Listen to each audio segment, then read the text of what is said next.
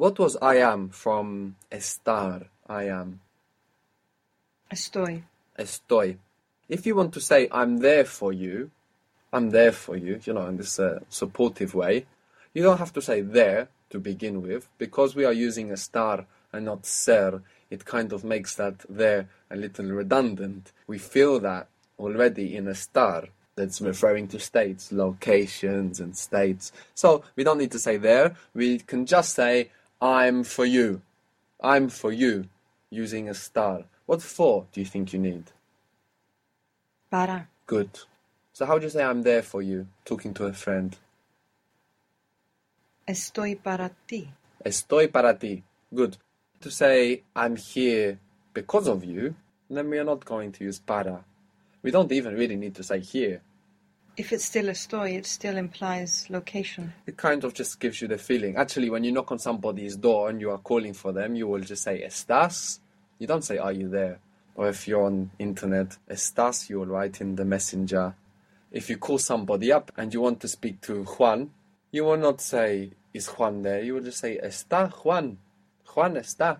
So, I am here because of you, formal. Estoy por usted. Good. Estoy por usted. For you, informal. Estoy por ti. Estoy por ti. So this would be because of you. How would you say, I have come because of you? I have come because of you. Informal. I have come because of you. The first bit is he.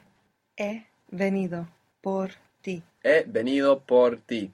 So whenever we want because of, we want to avoid the temptation to translate porque de, because of. Good, so I have come because of you, he venido por ti. You could also say, it is because of you that we have come, for example. It is because of you that we have come. And of course we can make the sentence perfectly if we think it through piece by piece. So it is because of you. Es por ti. That we have come. Que hemos venido. Good. Es por ti que hemos venido. It is because of you that we have come. Good. Another use of por, so we are seeing that por is much more flexible than para. Another use of por is if you want to say for in the sense of exchanging this one for that one. To exchange something for something else. Then also we use por. Cambiar means to change. If you want to say, I would change this one for that one. I would change this one for that one. And with this one and that one, that's referred to a masculine thing. So, I would change is the first step. Cambiaría. This one, a masculine thing. Este. Good. For that one, masculine thing. Por ese. Good. Take away the T. Good. Cambiaría este por ese. I would change this one for that one. How would you say I would change these ones for those ones? Masculine or mixed objects. I would change these ones for those ones.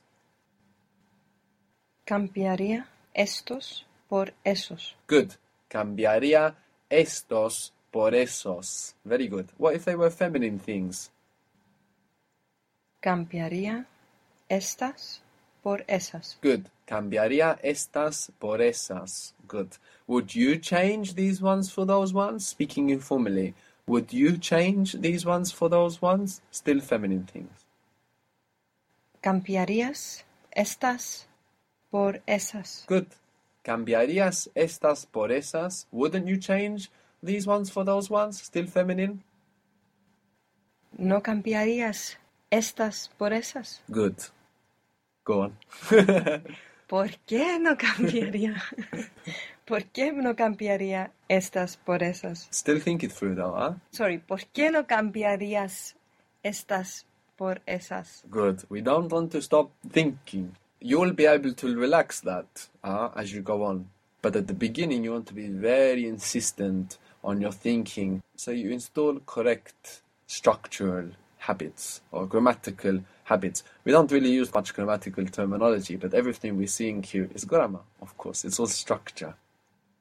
Something I should mention is that if you're chatting online, if you're practicing your Spanish online, you might see por written as an X, as a shortcut, because por is also what you use in like times tables. Ocho por ocho is 8 times 8. So you might see gracias por venir as gracias X venir.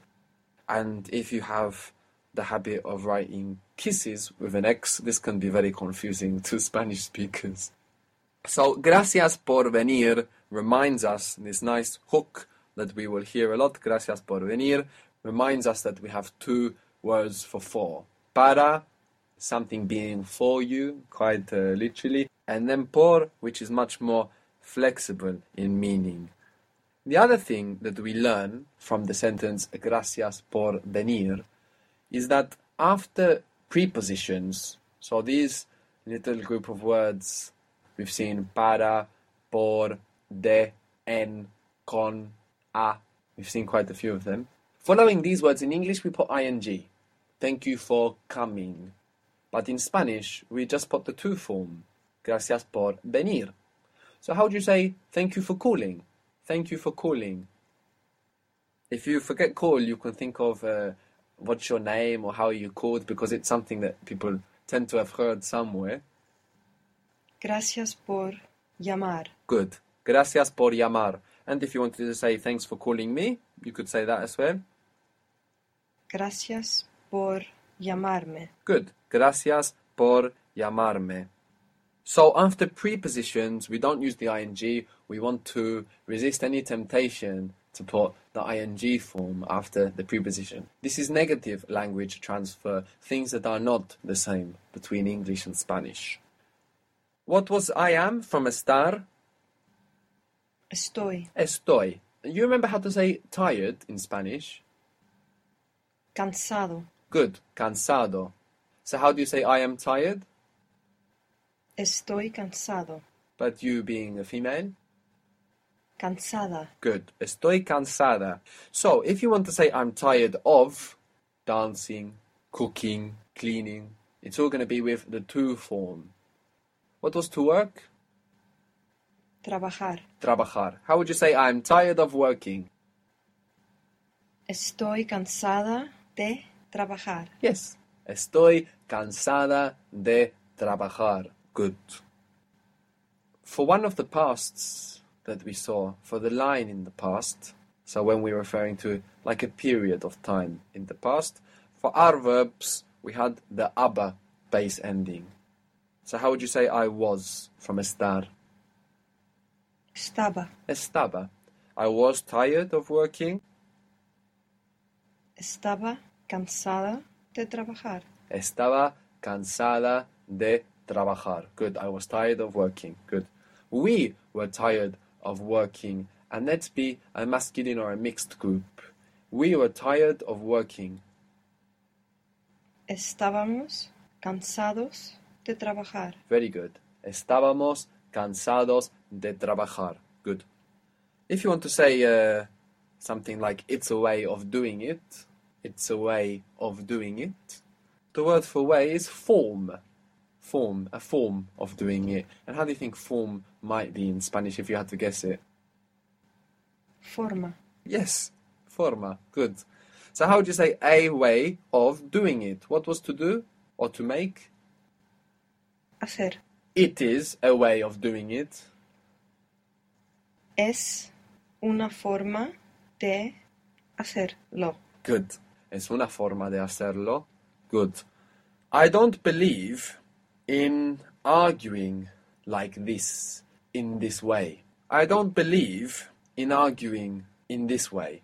So, to believe is creer, creer, and it has 2 E's. C-R-E-E-R, creer.